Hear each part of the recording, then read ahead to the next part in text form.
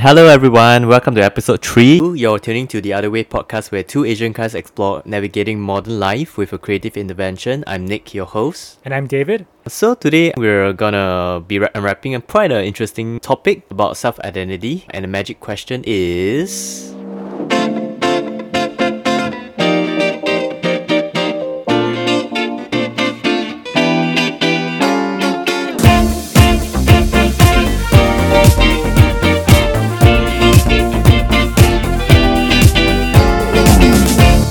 Just recently I was chatting with a friend, and then he was just telling me things about like he wish he would be more outgoing in life. Sometimes he wish if he was more outgoing, he'll have more opportunities as well, be it with work, with people and stuff like that. Which got me thinking, sometimes we get a bit too hard up on our own identities, and that kind of funnels us down into like a very narrow vision of like who we are. What do you think about that? Yeah, I tend to agree, right? So I sometimes I think the weight of our past prevents us from starting anew, right? It prevents us from moving forward, right? We're kind of stuck with these, stressful events or like negative experiences, and I think sometimes that could be a problem. Yeah, actually that's true as well. And I think a lot of times we tend to label ourselves. For example, some of us, we were quiet when we were younger, we're pretty introverted. Sometimes we even shy, And this kind of beliefs like kind of just stick closely to us even through our older years. So when we go to work, we'll feel like, okay, if we are shy, like I probably won't be able to make a lot of friends. I probably won't be able to do a sales job, things like that. And that's pretty limiting, I feel, and which shouldn't be the case. Yeah. Yep. So I think maybe the special question today that we want to just unpack together is a question of whether is self-identity a standard set of rules or is it a fluid affair? Yeah, so, I think that question's always changing, right? You tailor that answer based on the receiver. Like, who are you talking to when they ask you that question, right? And which kind of self do you want to present to them? I could take that example for, when you're interviewing for a job, right? And they ask you questions about discovering who you are as a person. And so I've always have to tailor that answer based on kind of what they expect to hear, right? And also, you tailor an answer based on a friend, right? Or even your family members. So I do think that answer is always changing. It's always fluid. That is true. Which actually leads me to one thing. Have you ever done this MBTI thing? You mean the Myers-Briggs? Yeah, I've taken it before. Yeah, so I used to, back in the days, I think in 2013, if I'm not wrong, I actually did a MBTI test for my job. It actually turned out that I was ENFP. For listeners out there, what MBTI is basically, it split your personality type into 4 different alphabets, and each alphabet kind of means a certain trait for you. So for me, ENFP, E being extroverted, N being intuitive, F being a very feelings person, so I go with like my mood to do stuff, P being perceive. At the point of time when I did this personality test, I was pretty intrigued, like, oh, okay, so this is who I am, who I am. And then I kind of operated based on that persona type that they told me. Even through work, I felt like, okay, I was more like a feelings person. I probably wasn't very good at being very structured, and probably wasn't very good at numbers. So I allowed myself to kind of stick to that persona all along. But later down the years, I realized I started to do more work that required me to be more structured, that required me to do more numbers as well. So I realized there was a change in me.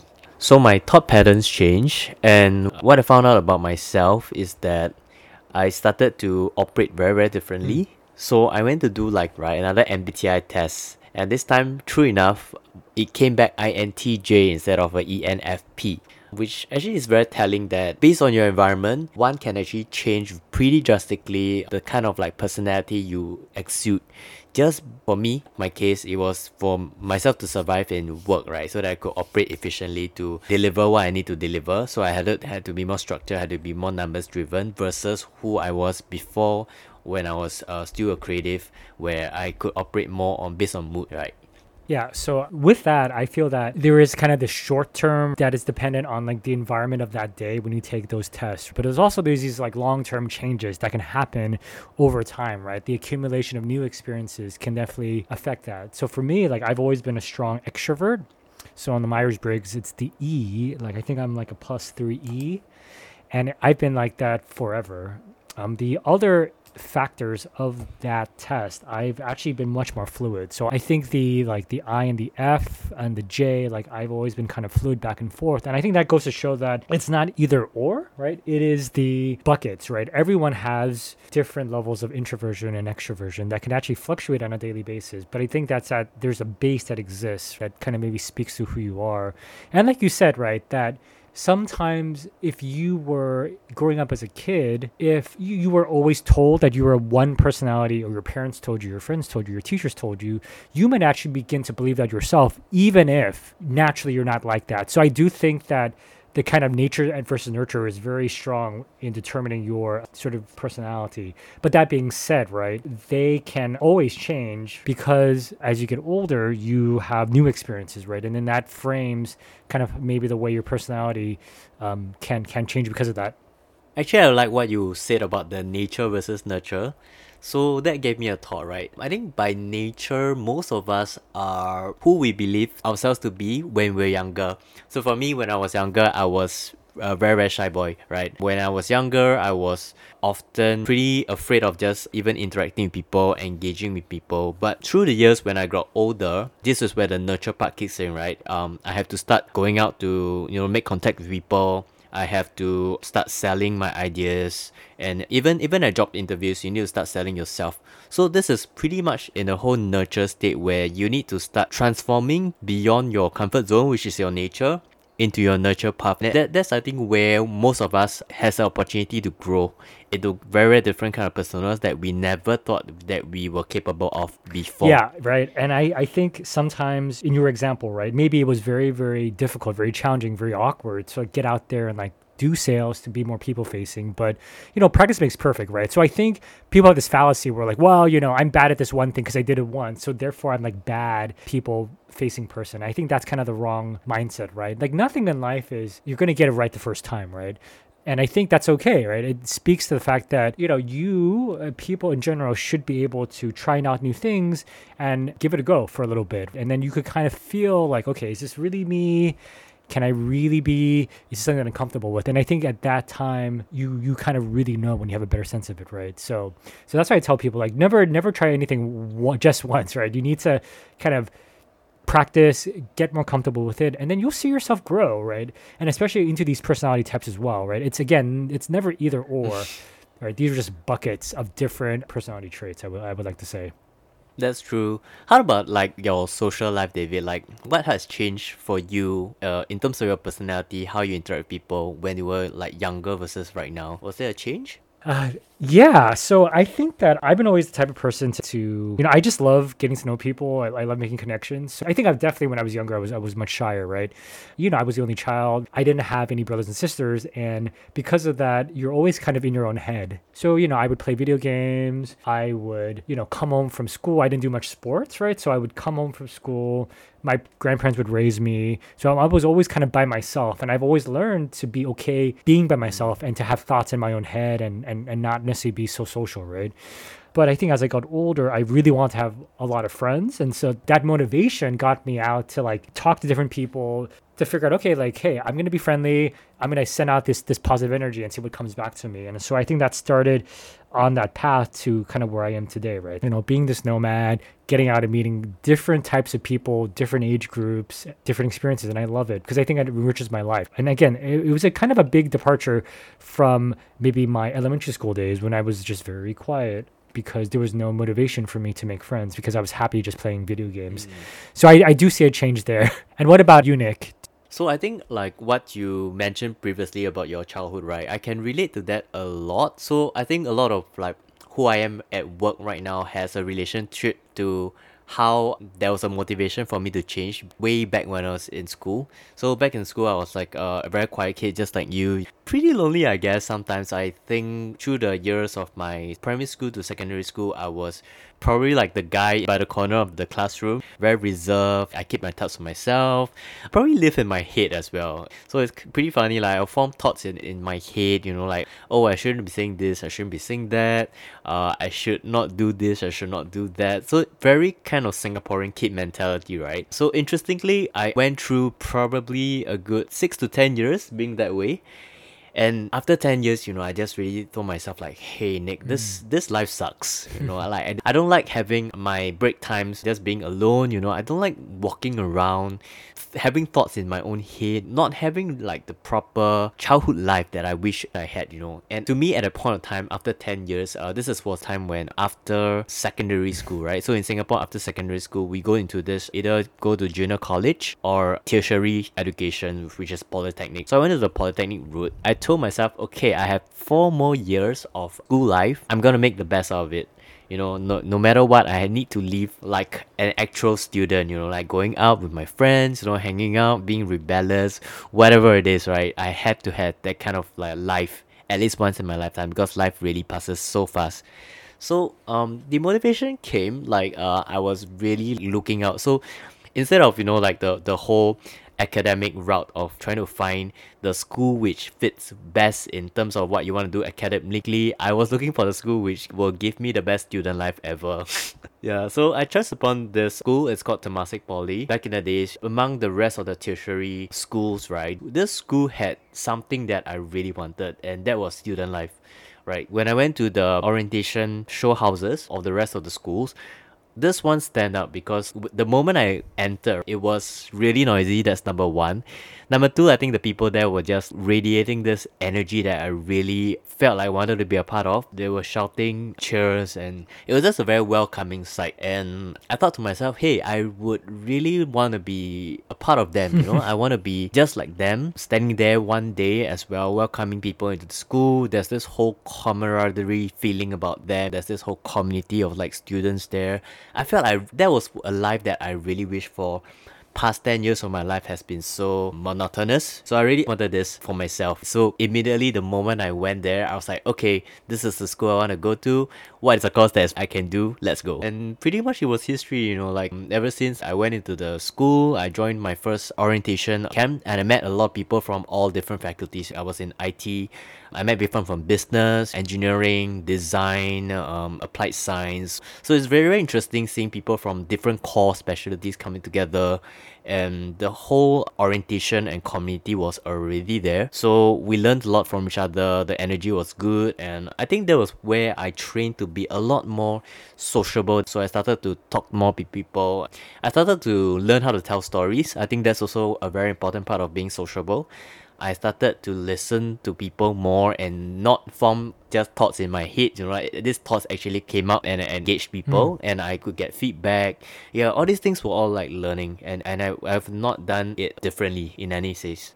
Exactly. And it's interesting that you mentioned that, because in my career as well, that even though like I've had this kind of extroversion in the background, I've always wanted, like, I never thought I was a very technical person, right? And so even in my career, I do think that the shifting personality traits actually has helped me.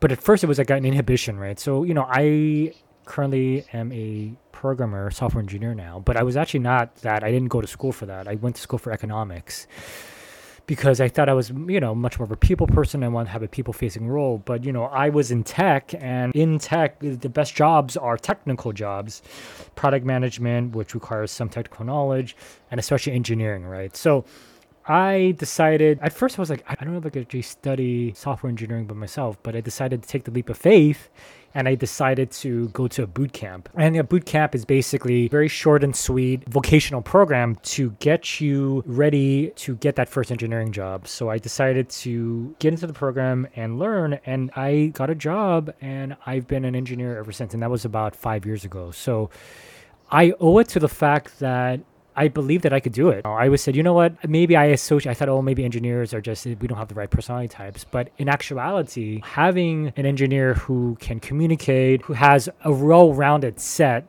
is actually highly desirable in the field, right? And that's not to say that engineers need to be introverted. I'm not trying to say that, but I think that of diversity of engineers, it's actually a highly sought after skill set, right? So it's not only the technical, but it's also the way you see, it's also the way you problem solve. So in a way, it actually helped me get a job at a pretty successful engineering company. So you kind of think of it as a contrarian, right? But I think of it as, I'm this different person. I could study these technical skills. Maybe someone might think of me as wow, like you have a very different skill set and a different experience set. Let's hire this person. And so And I tell people that you got to think about that from that perspective. That's very interesting, actually, David. Like, when I was working in my tech firm back in the days, right? My usual perception or personality type that I'm used to for the programmers are like the geeky kind. They will sit in a corner, they will have like this sweater put over their head. They will not be the sociable type. But like what you say, there's only one possible personality type of a coder, but that does not define how good of a coder you are, right? In fact, I think if you want to talk in the sense of like a CTO, Chief Technology Officer, this person probably would have been a good coder himself. Maybe not the best, but he was a good coder. But at the same time, I believe he was probably a good salesman, right? At the same time, he probably was also a good businessman. So he probably has like different kind of traits going for him, and that's how he moved himself up the ranks, succeed better than the rest of his peers who probably started at the same time as him and could have been better than him, but may not be where he is right now. So I think it's a very interesting concept in a way that our personalities can really change, and the more we embrace the different kind of personalities, we really unlock true growth that is actually valuable. Yeah, exactly. Especially in the technical field, it's such a broad range of skill sets. And so you want someone who can be good at like tinkering at the very highly technical, kind of be in the kind of weeds, right? That I think that engineering skill set is very desirable. But there's also some other engineering skill sets where you want to, you have to kind of collaborate and work on a team and work cross-functionally with product and maybe legal, finance, operations, right? And so that requires a communication skill set in addition to having a technical skill set. So I tell people that it is not just one type of quality that they're looking for. It's actually many different types of qualities. And again, that comes down to sort of being able to see beyond like a static skill set and even your personality, right? Like, again, we have many different buckets and we can leverage that in our careers. Have you ever feared not being able to do something? For example, like in terms of personality traits, for me, I feared not being able to sell. Just a very personal story. This happened way before I graduated. So I was back in design school, right? So I was walking through the streets, getting my little design tools. And then on the side of my eye, I actually saw like there was this salesman. He was actually selling irons to a group of older aunties. He was pretty much very outspoken, very loud, demonstrating all sorts of product features right there. And the way he sold, I couldn't see myself reenacting what he was doing. And at the point in time, a thought came into my mind. Will I make it in life? If I'm not able to do what he's doing right now, will I actually make it in life? And that struck a fear. Back then as a student, I don't know what my future would be, and if I wasn't able to imitate what this guy was doing, could I be in danger of not being able to survive in society, right? Yeah. I think for sales, right, to answer that point and to actually comment on that, people think that as a good salesperson or people facing role, you need to be very charismatic, but I actually think that that's only like a secondary trait. Now, being authentic and building connection with your audience, I think is the most important thing when it comes to a people facing role like sales, right? Sometimes when you have someone who's like too charismatic, too gregarious, it might come off as very inauthentic, and that's a big turnoff. And I actually have a story. I had many, many different kind of crazy jobs when I was younger. One of them was selling books door to door. I sold study guides when I was 19 in America, and that was one of the hardest summers of my life. But yet it was the best summer of my life because, I got to travel. We didn't sell in our area that we grew up, so they would recruit on college campuses, and then you would then go to a different part of the country. So I was placed like on the East Coast, and so we took a road trip. But, some of the best salespeople, some of them are like very charismatic, knew how to talk, built instant trust, but some people were actually, I think, much more timid and shyer, but they also were the ones that actually succeeded really well. So it ran the gamut, right? I think I was like pretty mediocre with my skill set because I think I didn't actually want to sell books. I think I was not motivated because all I wanted to do was travel, right? At that point, I didn't really travel much in the US. And so I decided, you know what? It's a challenge to like do this. Like selling anything door to door is very, very challenging, but I decided, you know what? It will be fun. I want to like get to meet different people. I wanted to go out to a different part of the country. I wanted to like see how other Americans live their lives. And so it was a very different experience. And so I did it because the fact that I wanted some adventure, that's always been a very consistent trait with me. But I think that anyone like different, there are different types of personality traits that can succeed in selling. And I realized with that summer selling books, I actually learned that. And I think that was a good thing, right? Again, it's not, you don't need to be this type of personality trait to be successful in this function.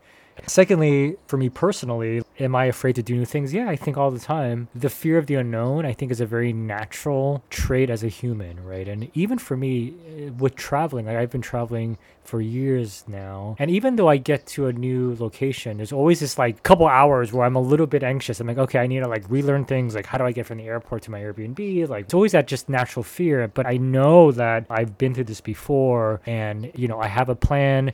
I've been here before, and I think that kind of alleviates my anxiety. So I think in terms of the travel sense, yes. Also in terms of like learning a new skill set, because I wasn't sure that I was going to succeed as an engineer. But again, practice, right? I kept at it.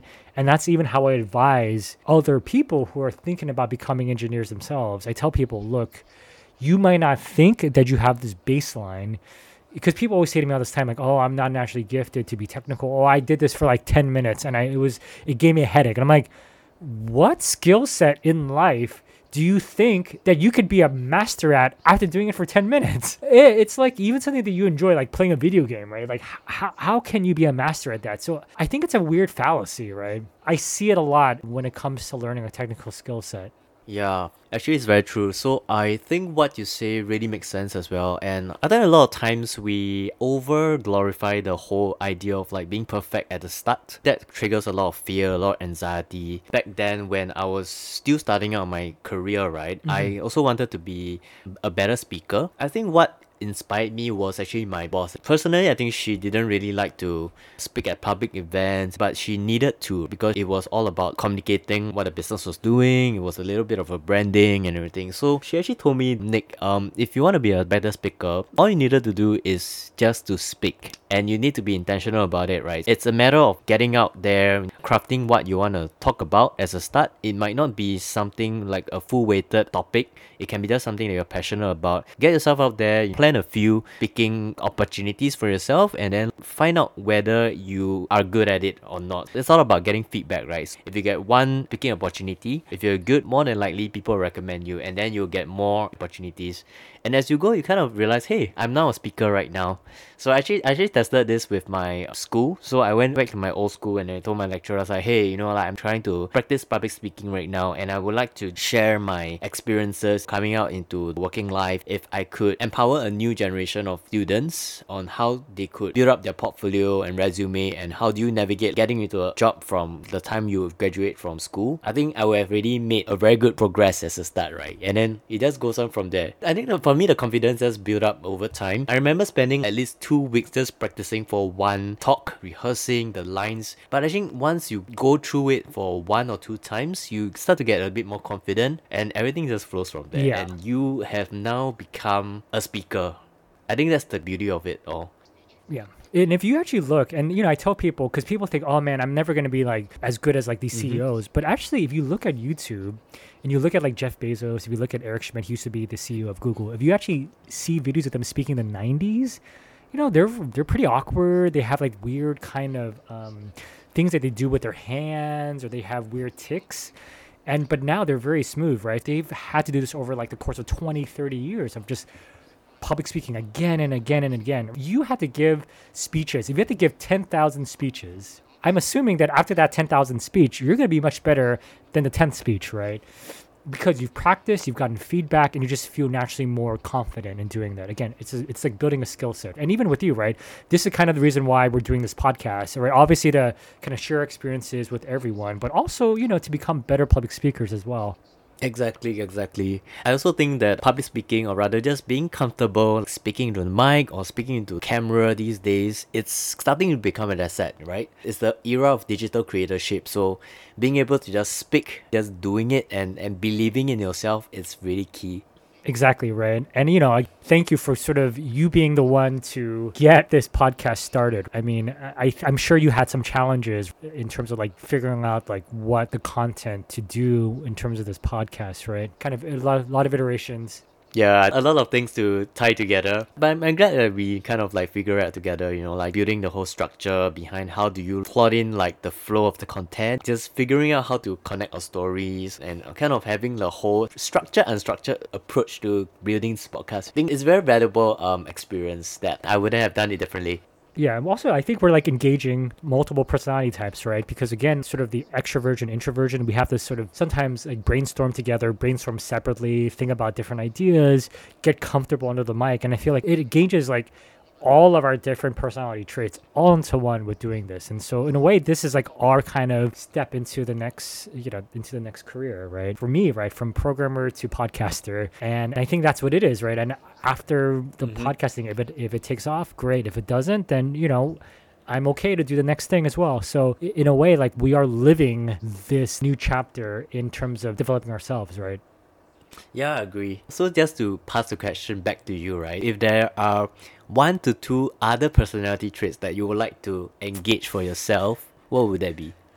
I think that I've not really had a people-facing role in the last few years, right? So, and I want to maybe leverage that more, to engage that more because I'm putting on like my technical hat, when I'm coding, and our company's really small, so like I don't work in a team. I am the principal engineer, right? So I make all the engineering decisions with myself. I have this kind of these mental conversations with myself to decide what's the best course of action to implement a feature.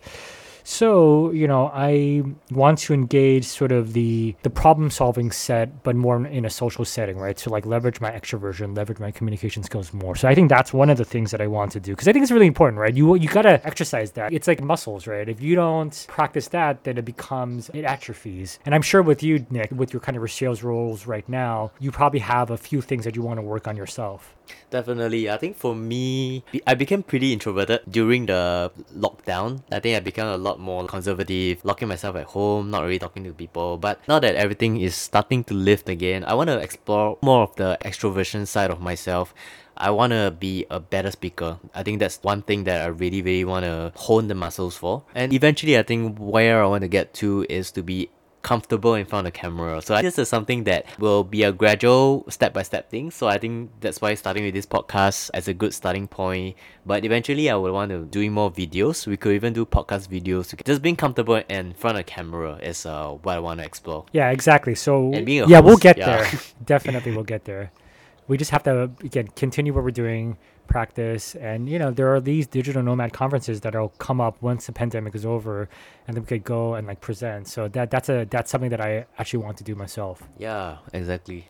So I think we can wrap up this episode. So personally, I feel having personalities of different traits are easy as long as we believe that we can do it, because we never know how much we are capable of until we actually try it and test it out. I think the more events that happen, the more we test things out, the more data points that we have to believe that we could actually be who we want to be. Yeah, and to that point, I would like to emphasize that it's natural to feel anxiety. It's natural to have fear about trying new things, right? To tap into a different side of your personality, your traits, because it's just not natural, right? People are comfortable with doing the status quo. And so I'm trying to like normalize the anxiety, normalize the fear that everyone has it. Even like the top CEOs, the top speakers, people who we perceive as like being very natural, particular talent, I'm sure even to this day, right, they might have some natural anxiety. So okay, it's definitely okay to feel that way because everyone has it. Yep. Well, this has been a great episode. We'll be glad to see who we become in the next 2 years, especially with what we're trying to explore right here with this podcast. So listeners out there, we also want to hear from you. What do you think about self-identity? Is it a fluid thing for you, or is it a rigid thing? How have you explored your personality so far? Definitely hit us up on Instagram on The Other Way Cast. Is at TheOtherCast. The links will be in the show notes. And if you have supporting questions, topics you would like us to cover in our upcoming episodes, do DM us. We would like to hear from you. Yeah, and in the meantime, if you enjoyed this podcast, please hop onto Apple iTunes and give us a 5-star rating and review, as it helps us gain more visibility on air, which gives us the opportunity to connect to more listeners like you. And also be sure to catch us on our future episodes next week as we dive in more to tips and anecdotes to navigate your modern life. Stay tuned and bye for now. Thank you. Bye-bye.